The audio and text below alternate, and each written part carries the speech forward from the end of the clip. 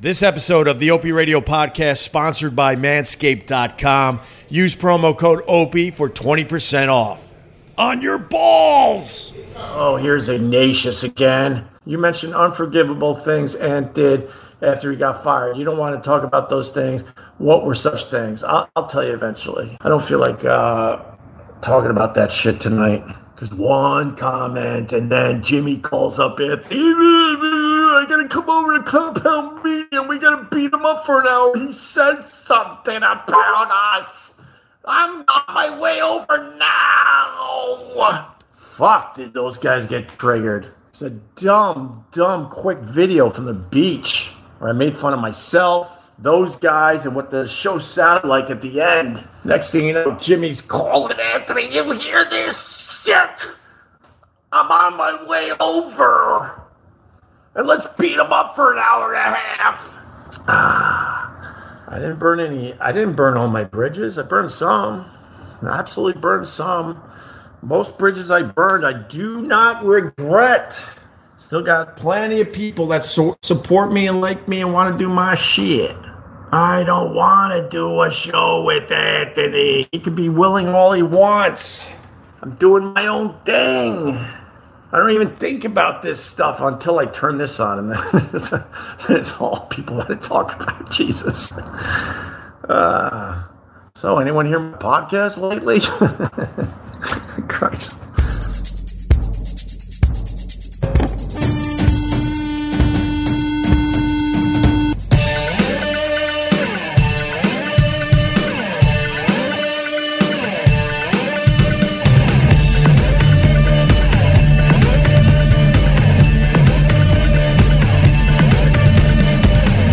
Okay, this is really, really weird. I'm at the Hilton, and I've been going back and forth with Yakov Smirnoff. He used to be fucking famous, very famous comedian, and we used to make fun of him on the Opie and Anthony show. And he wants to podcast, but he told me to meet him in his room. Oh, he's right there! Yakov Smirnoff in the hallway. What's going on, buddy? All right. Nice to see you guys. I just told my buddy here that I thought it was weird that you wanted to do a podcast in your hotel room. It depends what you guys into. I mean, it's all, we're wide open. Pleasure to meet you. How are you? I'm good. I'm glad you're here. Absolutely. Where do you want to do this there, Yakov? On the couch, probably. Yeah, that's better than the bed. It's either the couch or the bed. I'm going to go with couch, I think. Yeah, there's a jacuzzi in there, too, so. We could do it in the jacuzzi. Yes. That's all right. A backup plan. I'm taking my coat off. This is Mike, by the way. He's my producer. Hi. Pleasure, my friend. How are you? Nice to meet you.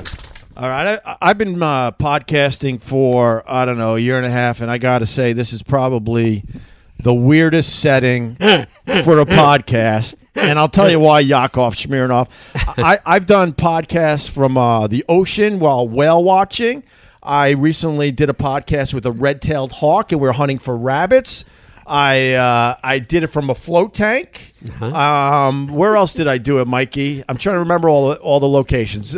Jackie Martlin's house? Jackie Martlin's house. And, Yakov Smirnoff invites me to his hotel room to podcast. And that's the only reason why I brought Mike. I'm not going to lie, because I barely know you. So it's a threesome? Is that what you're saying? It's a threesome, yes. Okay. So I invited my producer, Mike, because I'm like, Mike, I mean, if I knew you a little better, then I would meet you in a hotel room. Who cares? Yeah. Even my wife's like, wow, that's a little weird. And she's used to the weird shit with me, Yakov, okay? Yeah. And well, here we are. But we're in your hotel room with what do you got? Hummus for me? I mean, I have hummus. No, it's not hummus. Tuna salad and tuna salad. Yes. He goes, "You want some of my tuna salad?" Yes. And what's that? Organic. Yeah. Hip something peas. To do, yeah. Bohemian barbecue. Okay, wow. But you know what? I spare no expense. I see that. All right. I have water for you too. Oh, that would be very nice. Yeah. Mike, this is weird, right? Okay. And then he's like, you could either, thanks for the water. Okay. He goes, we could either podcast on the couch or the bed. I'm thinking we should jump in bed and do a podcast. Why not? I offered the jacuzzi in the bathroom too. So, Yeah. but I feel like yeah. you did you just get to this hotel room? Because I don't really see a mess in here. I prepared for you guys. It was messy earlier this morning. Oh, okay. And Yeah, then, yeah. And then the maid came in and Yeah. all right. Yeah, but it was very strategic. You were supposed to be here. I said, I got to clean the room. That's what my mom Yeah. taught me when I was little. Yes, Yeah. that's a jumping off point because I know how you were raised. I was. How about that? I was raised. He lived in a one bedroom with 9 other families, 20 total people in one room. A little bit of adjustment. It's one apartment. Okay. And the apartment was built in 1800s for one family. Yeah. But we had 9 families living in one apartment. Okay. And so each family had a room. Oh, we okay. had our own room. Oh, that's nice. But we had to share the bathroom and the kitchen. So where did you sleep in this situation? I had a couch. They had a bed. My Yeah. parents. I had a couch. Yeah. And then, as I was getting older, it was kind of weird because I hear the The noises? yeah, The sex noises? Well, and so I didn't know exactly what they were, but then little by little, I made that picture in my head. And you also wanted to make some noises yourself there, I would assume. Knock off? Eventually, yeah, I was 26 when we came to the United States. Really? So we lived in that room for 26 years of my life. Yeah. Are you an only child? I'm the only child. I tell a joke in my show that when my parents wanted to make love, they would send me to look out the window. Yeah. And then my dad would say, so what do you see in the window? I said, our neighbor's making love. And he said, how can you tell? I said, because their son is looking at me. So I was the only child because we had only one window. Yeah. Yeah, Very that's good. And that was in the former Soviet Union, kind of Ukraine, right? Yes, yeah, it was Soviet Union at that time. It wasn't former at that moment. Sure. Yeah, yeah. Well, now it former is. Soviet Yeah, Union. yeah. And somehow you got into this is what I'm amazed as far as your life goes. So you're in that situation and you go into comedy. Yeah. It's not easy to go into comedy in the Soviet Union. It wasn't, no. Because most Americans don't picture even the Russian comedian those days. Yeah. It sounds like oxymoron. Sounds like Yeah. Amish electrician or something. You Right, know, it's exactly. Just, and so but I was a funny kid, and I wasn't very athletic, or I wasn't like book smart. So I had to find some kind of a niche for myself, and people flocked towards me because I was funny. Yeah. So little by little, it became like, well, and now they're offering me money to do this. So I started doing it professionally and worked on the cruise ships on the Black Sea. And that's where I kind of got to know some American tourists who were very much happier than anybody I've ever met. Yeah. And so that spark in their eye of that freedom and that feeling of relaxation and confidence, I wanted that. I wanted it for me. I wanted it for my future children. So that was my... I came home one day and I said to my parents, I think we need to get out of here. And the decision was like, how do you decide to do something like that? Because very, very challenging. Because the Soviet government didn't want people to leave. That doesn't look good for them. Of course. They fire you from work. Then you don't have money to live on. So most people watching this going, oh, we're not trying this. Yeah. But my dad was an inventor, and he was able to, he made a little bit of money that the communists gave him, and that gave us a cushion to be able to get out. What kind of inventions? He created the device that tests the integrity of concrete. No kidding. Yeah, and I didn't know concrete had integrity until then, and so they gave him enough money to buy 3 airline tickets to go to America. So that's how we got out. Wow. When you started out in comedy in the former, the Soviet Union, I should say that because that's what it was. Were there comedy clubs before you hit the cruise ships? They weren't similar to American comedy clubs. They were like professional steel workers had their club, and teachers had their club, and I would go to that club, and that's where I would kind of figure out what's funny, what's not funny. Yeah. And there was a group of people. We did sketches and things like that. So little by little became obvious to me, even though I went to a military and after that went to university because my parents didn't think comedy is even an option. Yeah. So I got the bachelor degree as a teacher of art and started teaching art.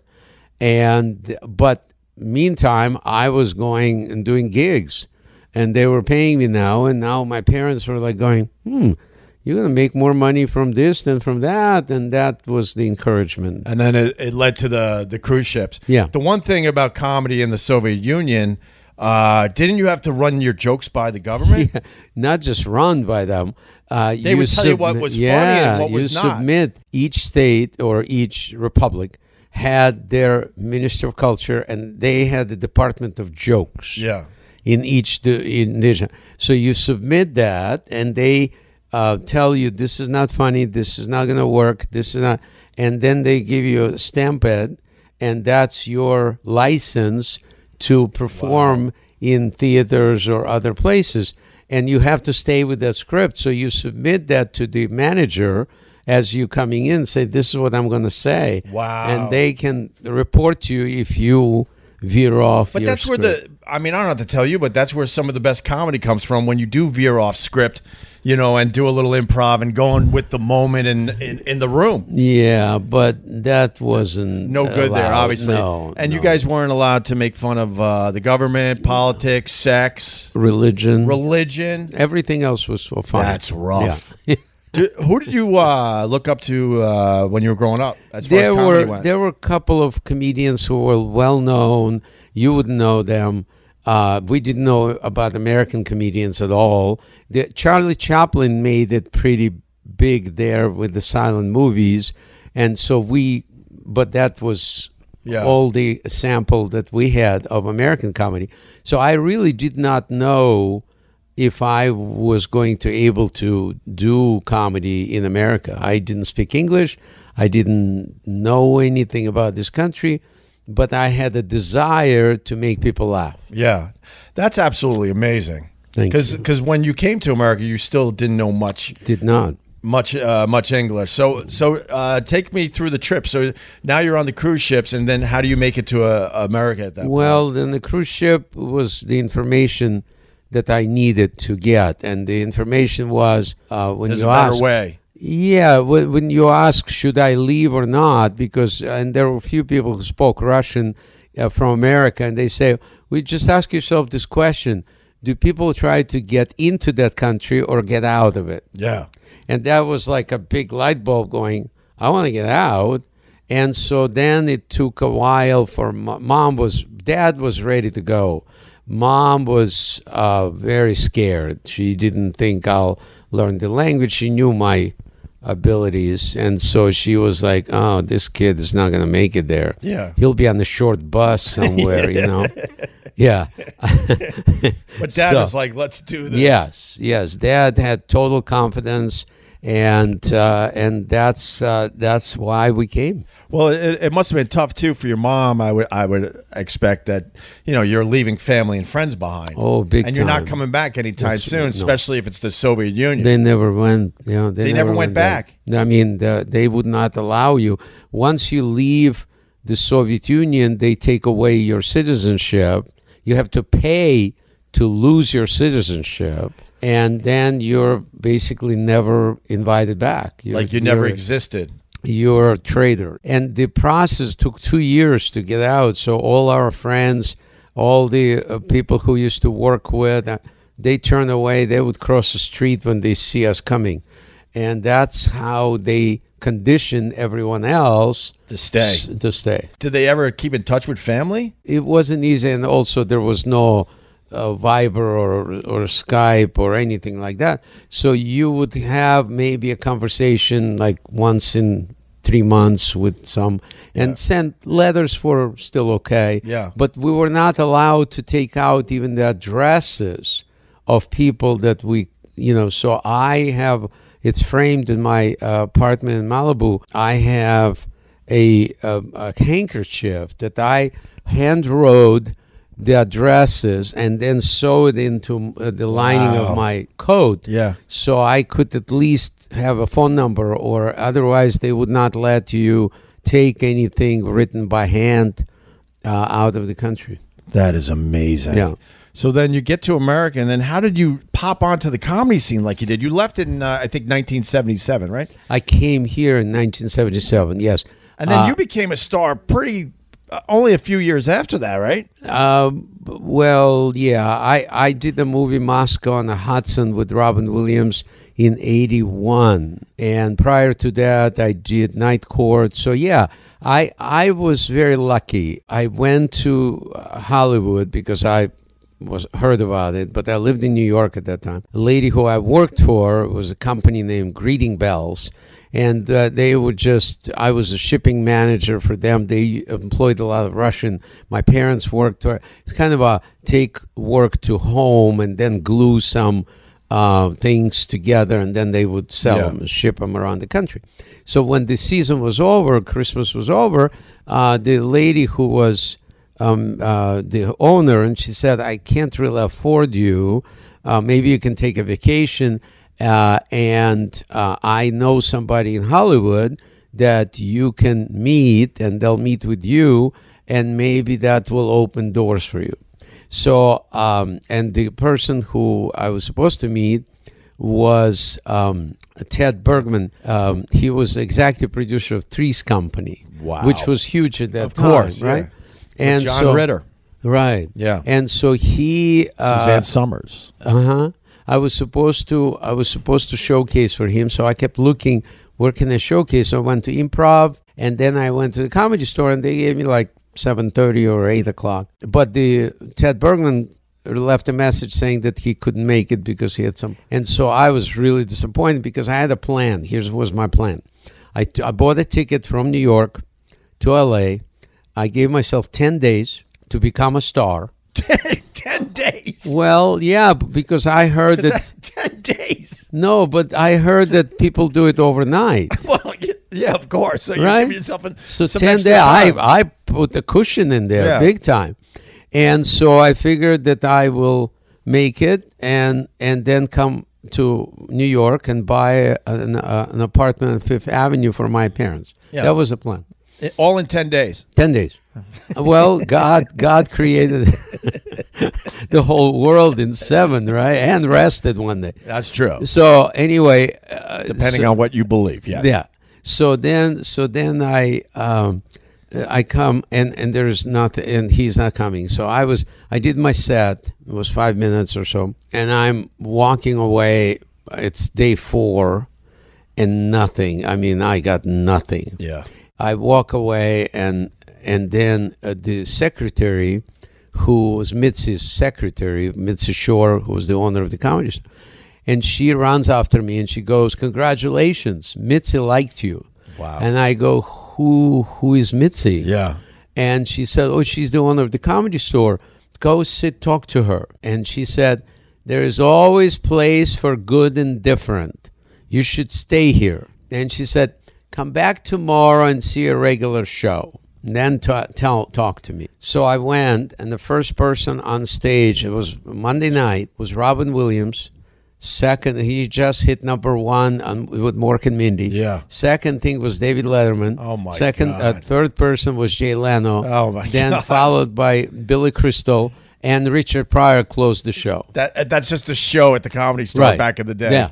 And so I'm sitting in the back there. I'm going, Fuck this. No, I'm ahead of schedule. It's day Oh, number I see. 5. I made it. I Yeah. already know where I need to be. Yeah. So I stayed. I never took that ticket. I never went back. That is a New York. great story. Yeah. So when you first came to America, how did you learn English? When I was on the cruise ships, people who were in the room were bartenders. they were across the way from where I was performing. So Yeah. we had the same audience. And I thought, maybe I need to become a bartender. So I go scrape some money. My parents and I, we had tiny little bit of money. And because we brought condoms from Soviet Union. Yeah. And it was kind of a cute story because Yeah.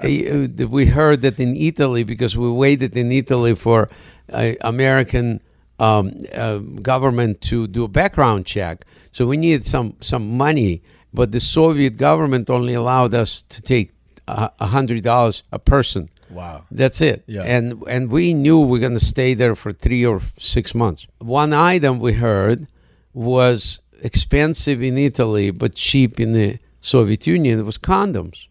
So we're talking about like a penny Yeah. for a condom there and $1 for a condom. So we bought as many condoms as we could buy, put them all in one suitcase, my mother's, and we got there and we went every Saturday and Sunday. We would go on the open market in Rome.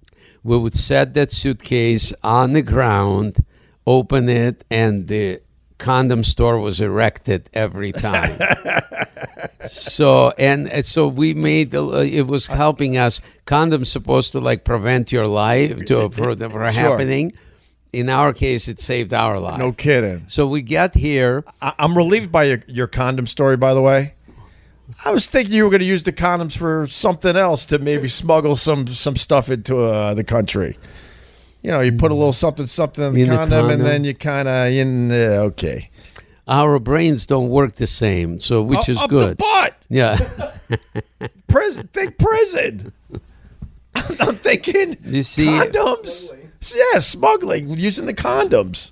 so we got to New York, and I decided to become. I wasn't trying to be shocking. I was trying to be more like, I got it, and I'm going. You're veering. Just keep going. Okay, keep Yeah, going. Go ahead. and so I go to bartending school on Fifth Avenue. It was $200 to become a mixologist. Mm-hmm. My English was so bad that I couldn't remember or understand what they were teaching me. Yeah. So I would bring I had a tape recorder, big old tape recorder, and I would record the lessons. And then I found a girlfriend, American girl, who was living not far from there.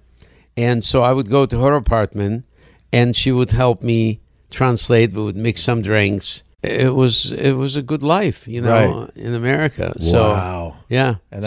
And being a bartender, you learned Being bartender, the got language, right? a job at Grossinger's Hotel Sure. in the Catskills, and people would see my name tag, Yakov, and they would say, "Where are you from?" And I would say, from the Soviet Union. They would say, "Well, tell us about your life." So all of a sudden, I had audience, maybe 2 people, 1 person, whatever. Yeah. But it was my audience, and if they laughed, they left me more tips. Right. So I knew which joke was funnier based on the tips. Wow. Yeah. The power of laughter. That's right. And then you're trying out material, and I'm sure you're writing it down, and you're developing an act. Little by little, and that's when I went to the Comedy Store, and then that was a game changer. After that, So when you did well at the Comedy Store, how much English would you say you really knew? I mean, I could communicate. I was only in America 6 months, and I'm pretty determined when I get Yeah. a need. I go, I got to do this. Yeah. And so I would spend, and when I got a girlfriend, and I was relentless. I knew that if I could get an American girlfriend, my English will improve. Sure. And my sex life will improve. Right? Yes. So I kept asking people literally, it's like, do you have a girlfriend for me? Yeah. Do you have a girlfriend for me? And one time this guy said, you know what? I might. Introduced us, and we were together for like 6 to 8 months. I don't remember it now.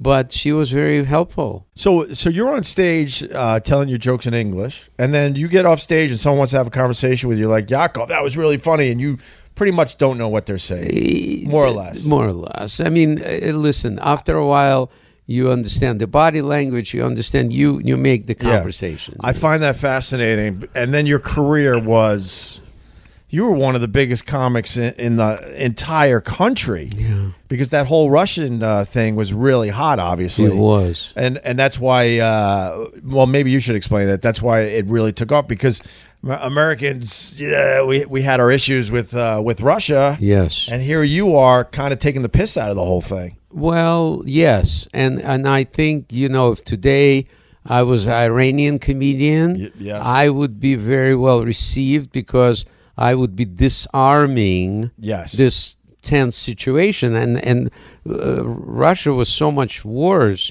because you had it since the 50s, hiding under desks and, all of that, like that would help you from nuclear attack. Sure. But and they would tell us, if there's a nuclear attack, put the sheet over yourself and crawl slowly to nearest cemetery. That was their strategy. So we were on the same level there.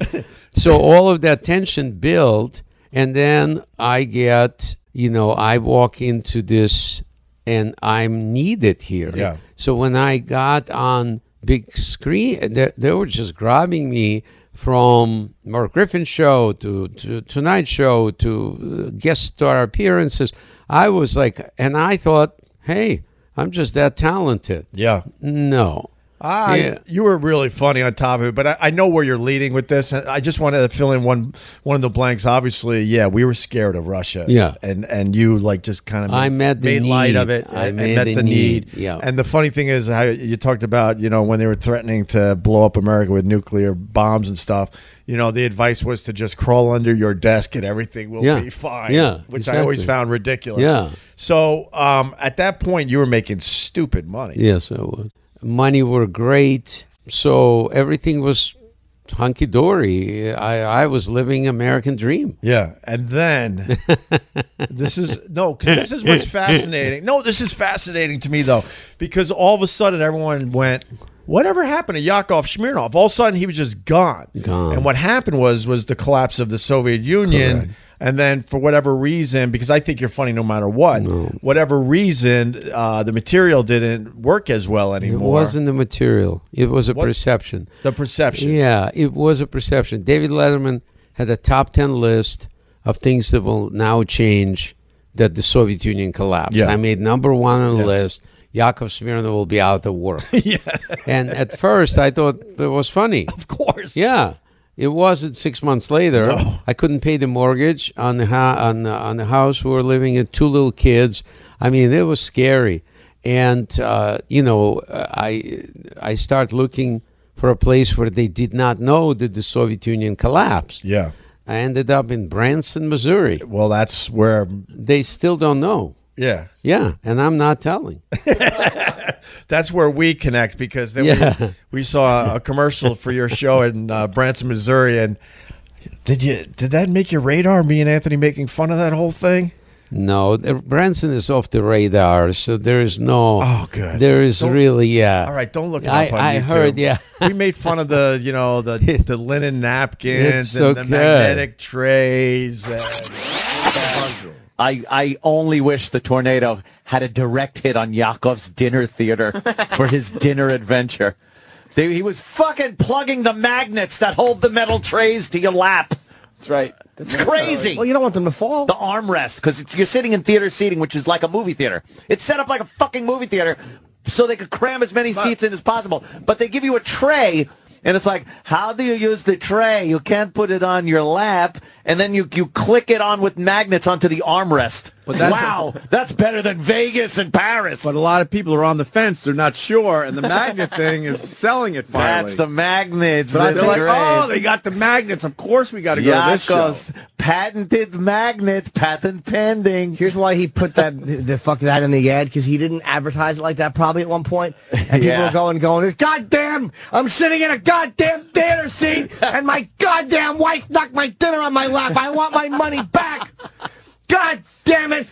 You know how mad people probably got? We really need to brainstorm this one. Yakov, we've thought of magnets. on the trays. Brilliant. Do it. But that's why he advertised it, because now they can't complain. Yeah, No, now it's they in the can't say. ad. When you watch the video, it says that. Your Yakov is creepy good, by the way. Ah, Really Yakov.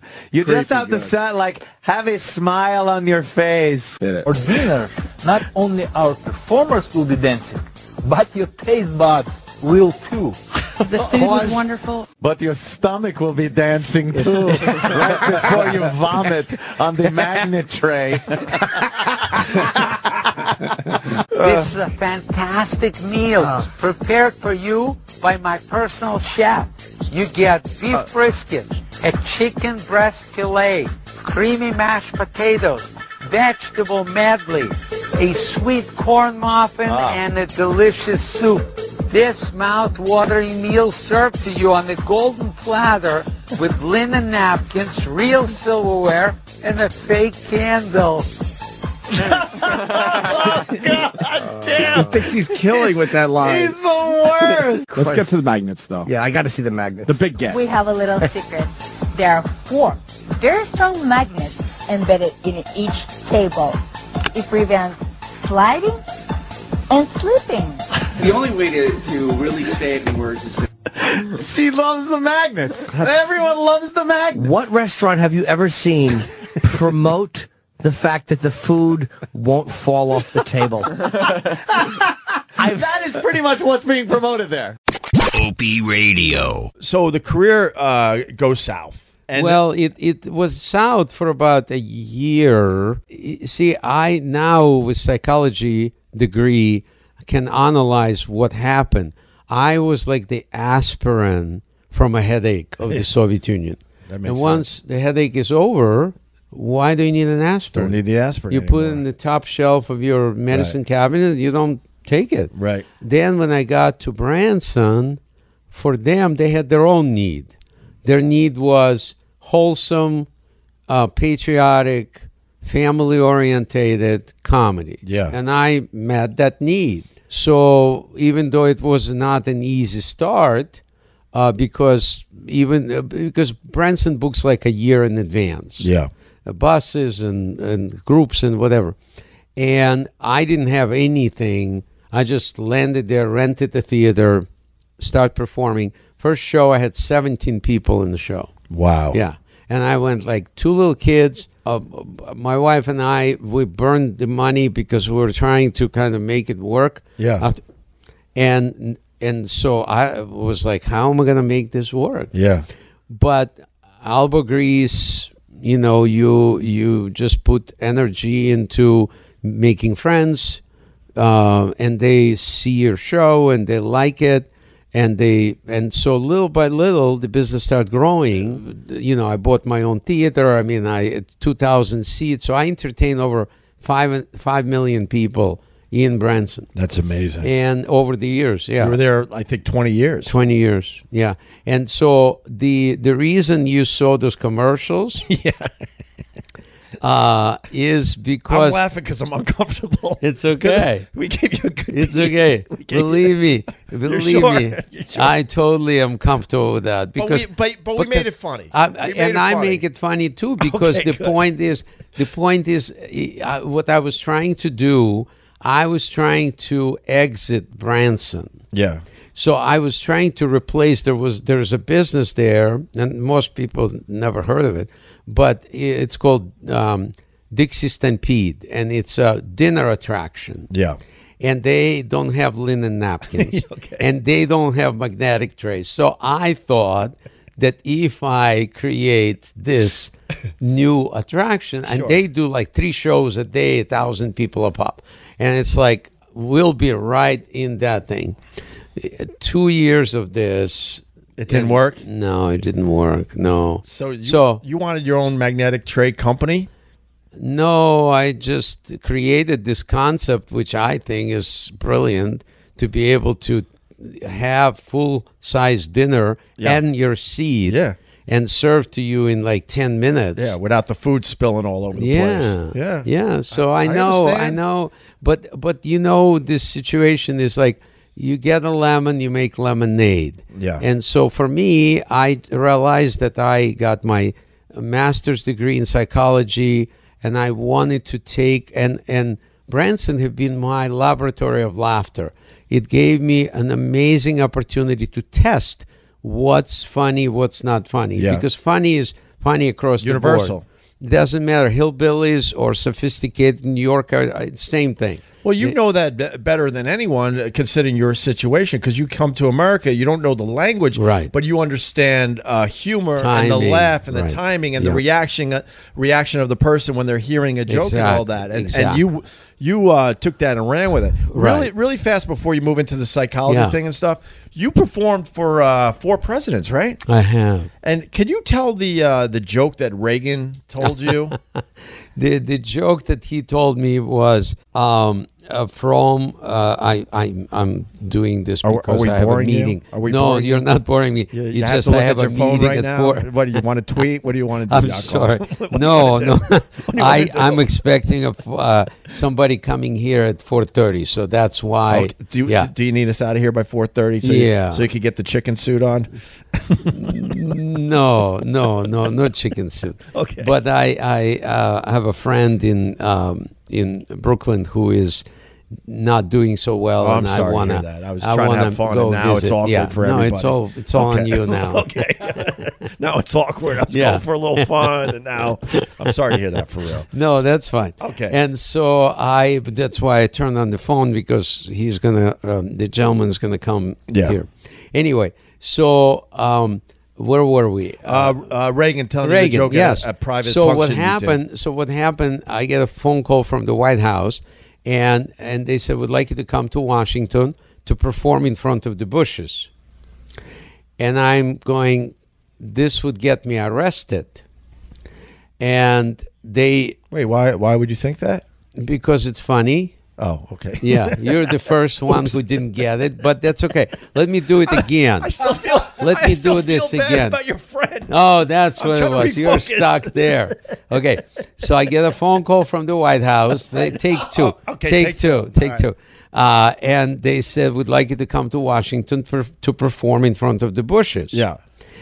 You still don't get it. No, I get it. You now. get it now. Okay, yes, good. Yes. And You're performing so, in front of actual bushes that are outside. yeah, shrubbery. misunderstanding. It's a shrubbery joke. Okay. Yeah, it's a misunderstanding Oh, my joke. God. Yeah. Okay. So then, what was happening? George Bush Sr. was a vice president for President Reagan.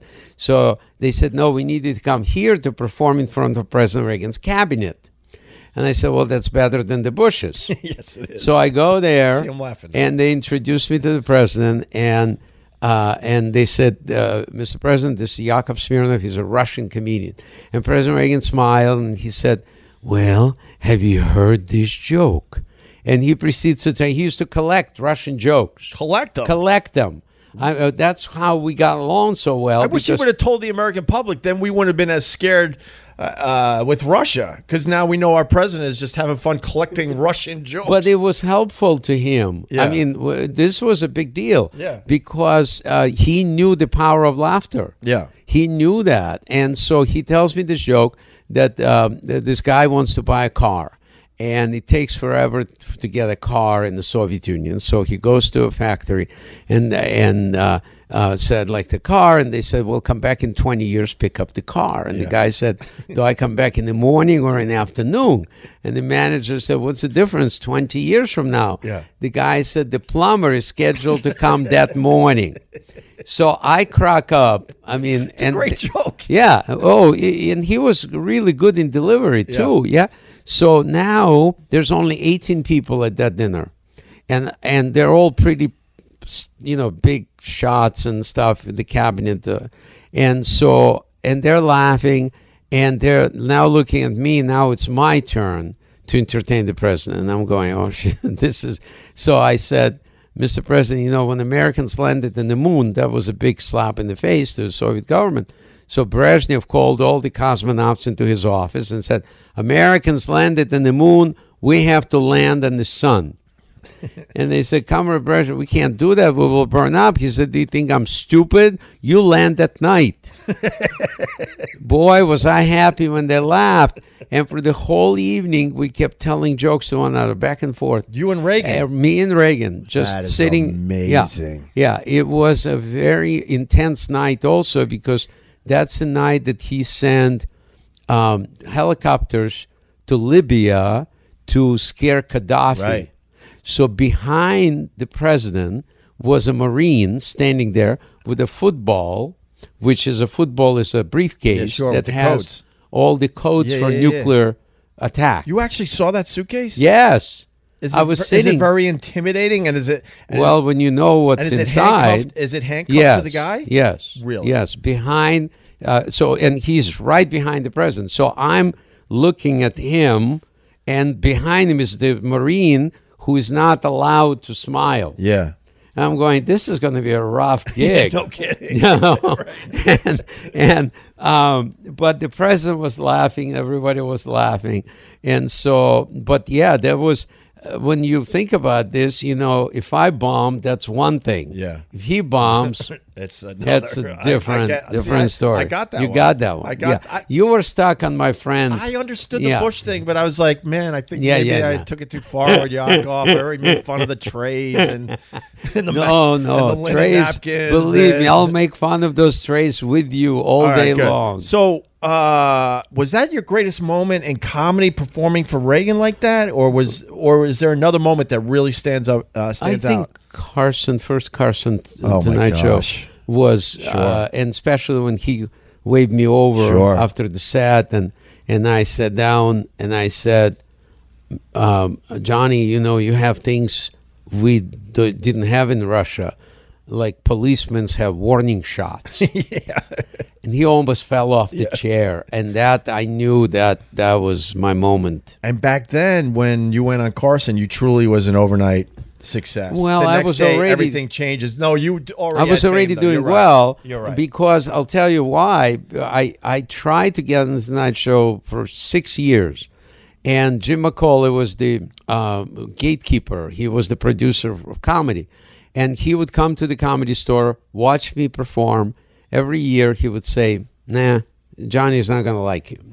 Nah." And then last time he came, he said, "Look, let's just save each other time. You will get on that show when the hell freezes over."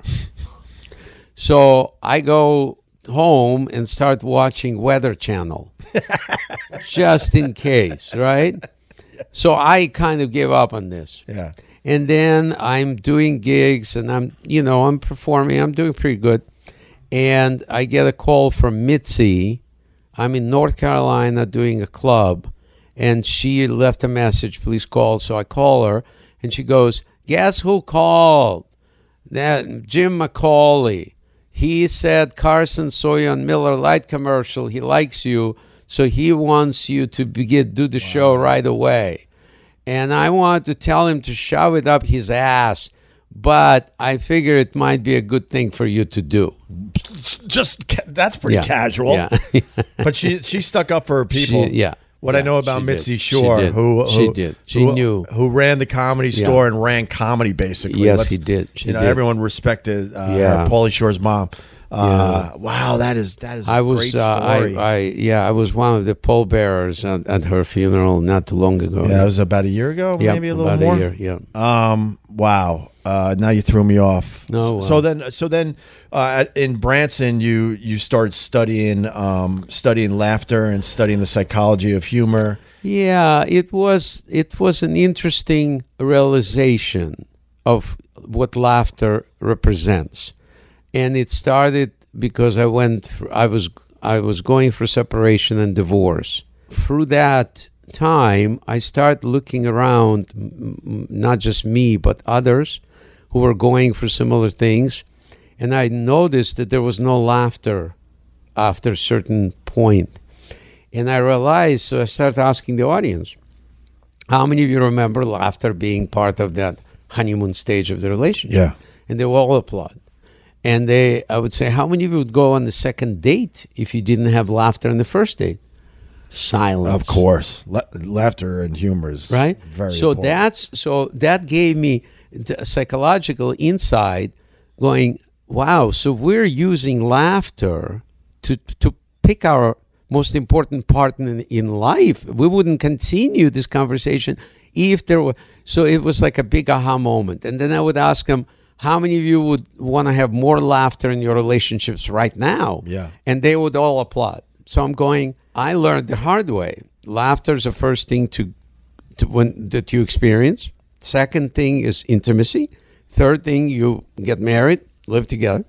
When things don't work, laughter is the first thing to go. Mm-hmm. Second thing is intimacy. Third is your house. In that order. See, I only missed one joke, Yakov. I know. One joke. I'm batting pretty well. And by the way, you have the capacity to cut that out. Nope. No, you're letting let it all hang out. Because I look like the idiot. I know. That's why I'm giving you a raft. Nope. Here, you can save yourself. Nope. No editing for me. But you got degrees in psychology. You went back to school. I got my doctorate degree now. You're constantly moving forward. That's what I like about you. A lot of people, like, they have a career, and then maybe that part of their life either falls a bit short or it's totally over, and that's the end of their lives, basically. And you, at every turn, figured out the next thing. You started, you bought your own theater in Branson, Missouri, and made a life for yourself out there. And then you got your degree in psychology. Yeah, and I'm like, for example, you'll make fun of it probably as well, but that's okay, because like now I'm looking ahead, and I really want to change this situation in Branson, because I like going to Branson, but I don't want to be committed to it on a full-time basis, because I believe there's a lot more stuff that I need to be doing. So I came out with a new project. It's called Yakov Towers. You can make fun of it all you want. Why am I making fun of the fact that because you're building a tower? Yeah. That looks like a Trump property. There you go. You see, I knew. It looks like a Trump property. And so this is on the land that I own in Branson, Missouri, where my theater is. So you were buying land out there as you were performing I just bought for a 20 theater. years? It bought a theater. Why would I make fun of that? Well, because you made fun of my. But you made fun of my magnets. That was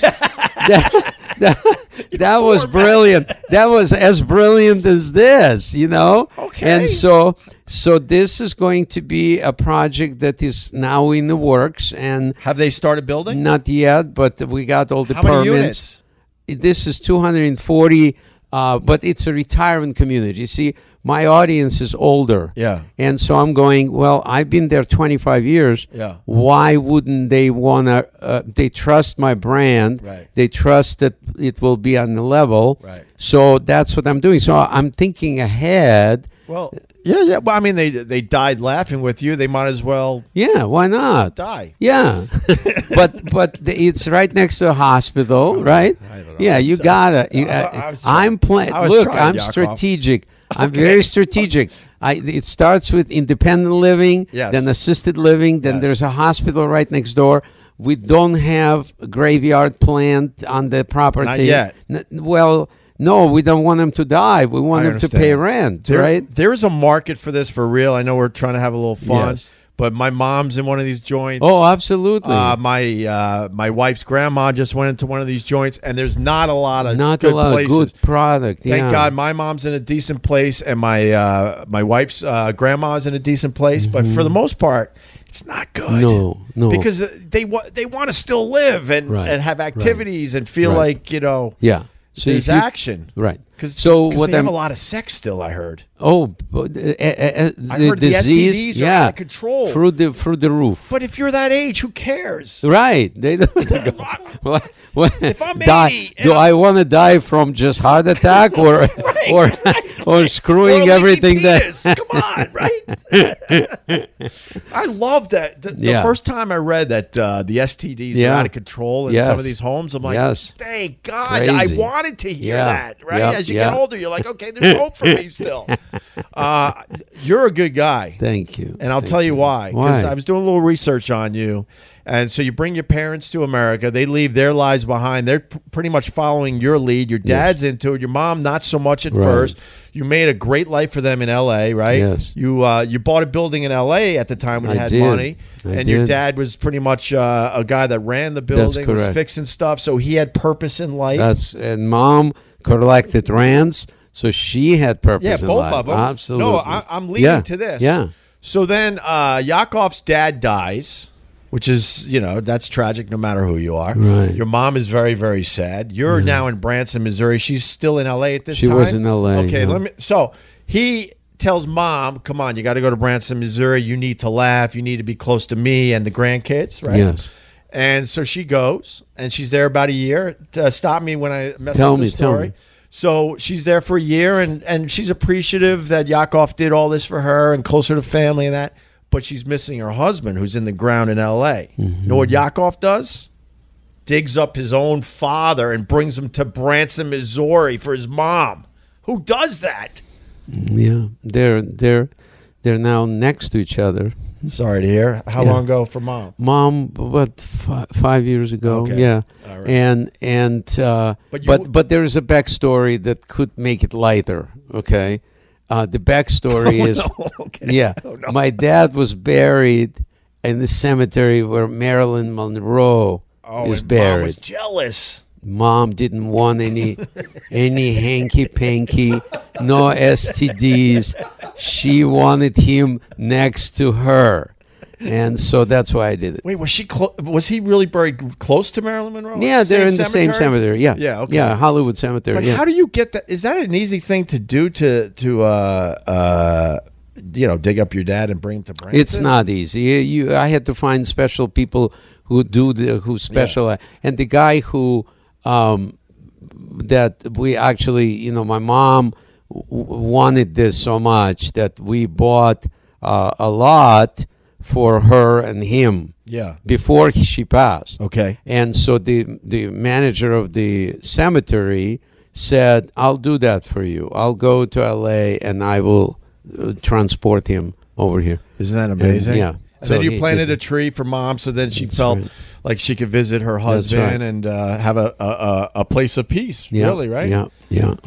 Is that your friend? That's my friend. Right on time.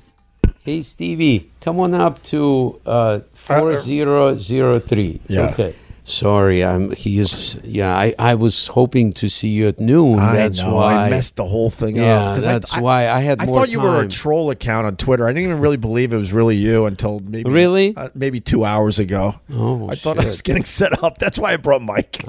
Just in case. Right. Okay. Well, and there we are, having a threesome in my hotel room. Right, and now we got your friend Steve. This there is you go, foursome. Right. Yeah, why not? Well, okay, sure.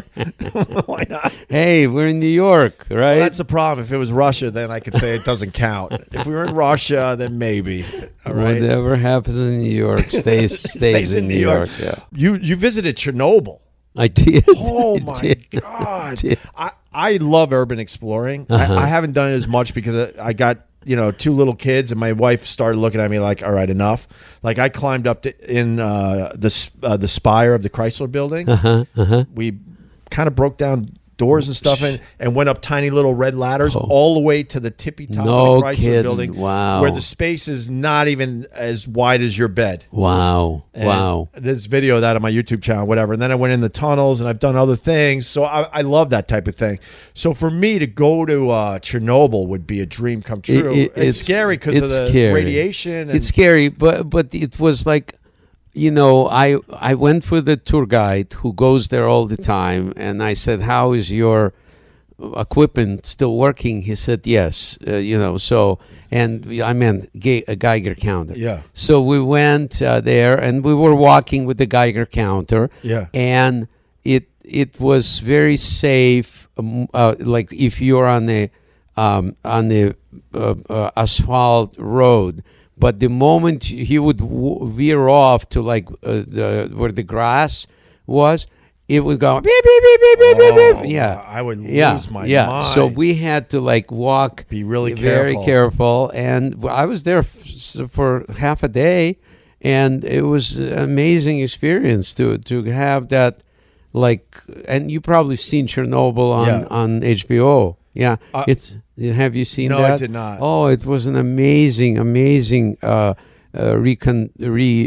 reconstruction, whatever, of what was happening there. It was. I did hear they had English accents on that. They did. They did. Why? Yeah, because they were cheaper to get. Oh, okay, all right. Yeah. What was the one thing you remember about Chernobyl? What was the one thing that going really stands out? Going to Children's Hospital and walking around there, and then going to a city hall, which was kind of a representation in a way of the whole thing that happened there, because it's totally deteriorated. It's totally at the place where, which is what Soviet Union went through. Yeah. It was total collapse. Right. The roof is caved in, where all these big moments of thing were happening.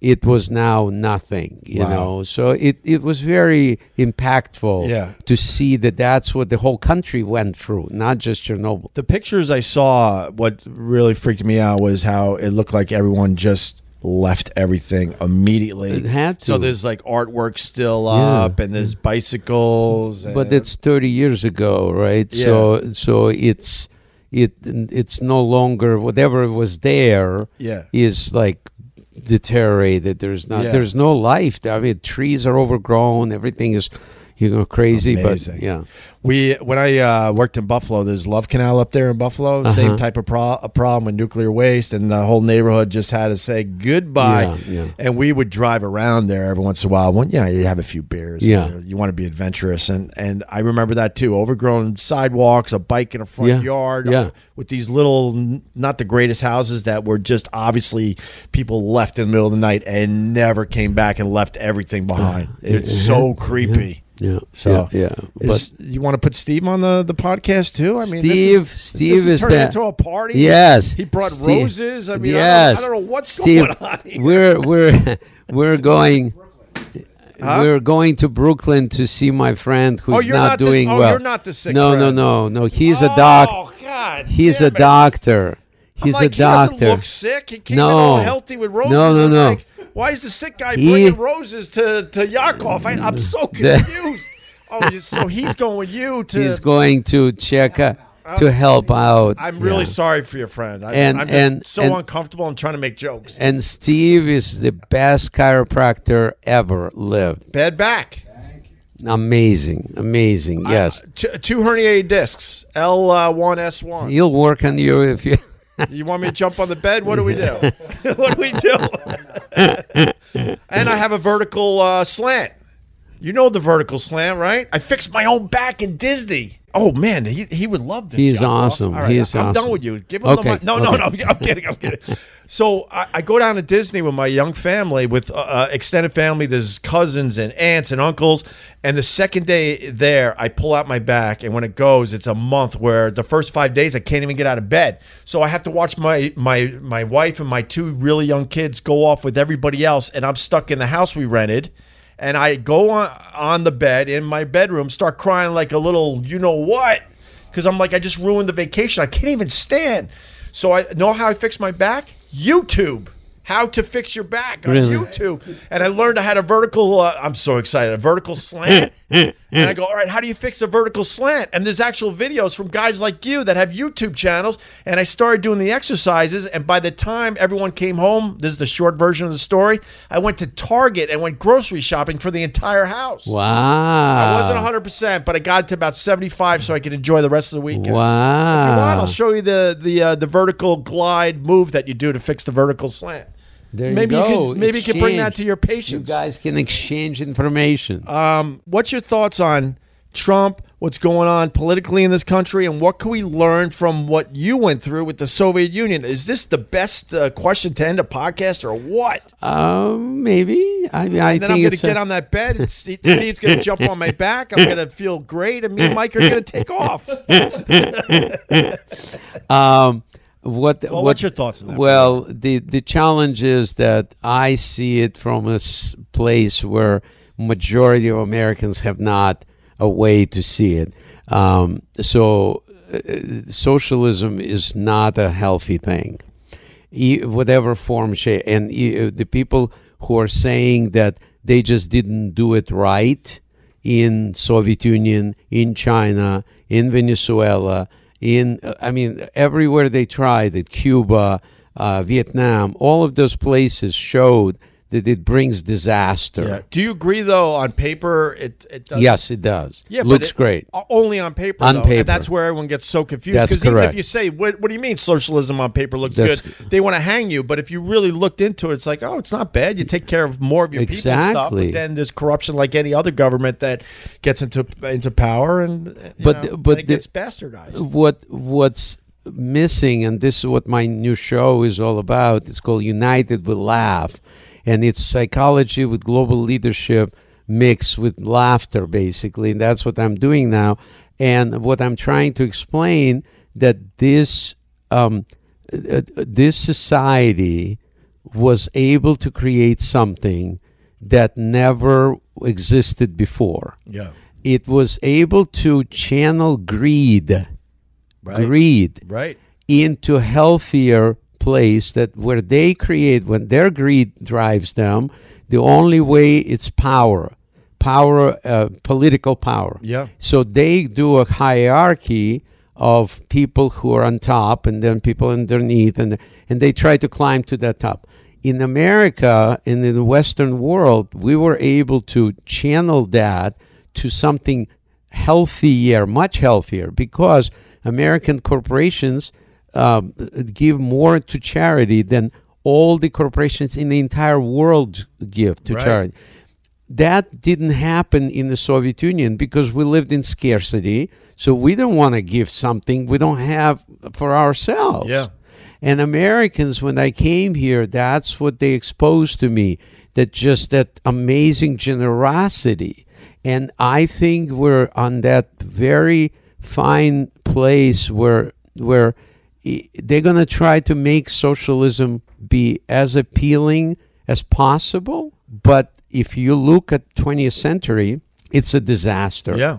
And I would hate to see this happening in the United States. And the two-party system, they keep each other in check, obviously. Exactly. Because Exactly. you got some of the Bernie Sanders and the like, they want to go more or less pretty far into to the socialism. left, yeah. And then you got Trump, wanting to go the Yeah. other. So they kind of keep each other in check. It works as long as they want to be united. Right. Right now, they're divided. Right. Divided we cry, united we laugh. I think the answer is in the compromise. It is, And but I don't know why more people just refuse to see that. It's like, it's everyone has to be on a team, and my team has to just destroy your team because you don't know what the F you're talking about. So it's all or nothing. And I'm like, it's not going to work. We're just wasting a lot of time where we could be getting some decent things done. One last question. Sorry, because I know you have to go. Yeah. With language Yes. and stuff you can't make fun of anymore. What do you have to say to America for real? Because this happened where you're from. this is crazy. And I yell every opportunity I get. It's like,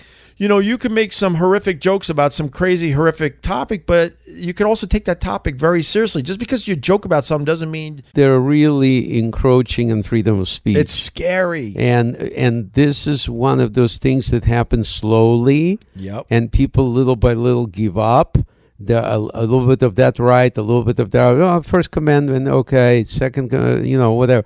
And then we don't have the tracks to run on. I'll give you an example. Like I had a show in Branson that I was running, and then took it on the road. Make America Laugh Again. Yeah. And the Facebook blocked me. Said you can't do this. No, come on. I swear to you, I'm not joking. Yeah. They said that it's it's not. It's one-sided politically. And I'm going, can you tell me which side it's on? They couldn't, but they said no. Wow. And then we said, well, let's just call it Yakov Smirnov Show. Yeah. They said we can't advertise alcohol. So that's where we are. And they have the control, and they wouldn't. Very good. So I came up with United We Laugh. Yeah. Let's see what they come up with to block that. Well, this was I don't know. Was it a pleasure?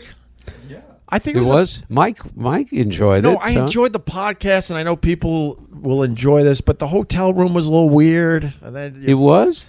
I don't know. I mean, I didn't what do if it was it. just me and you, and I didn't bring Mike? it would be pretty much the same.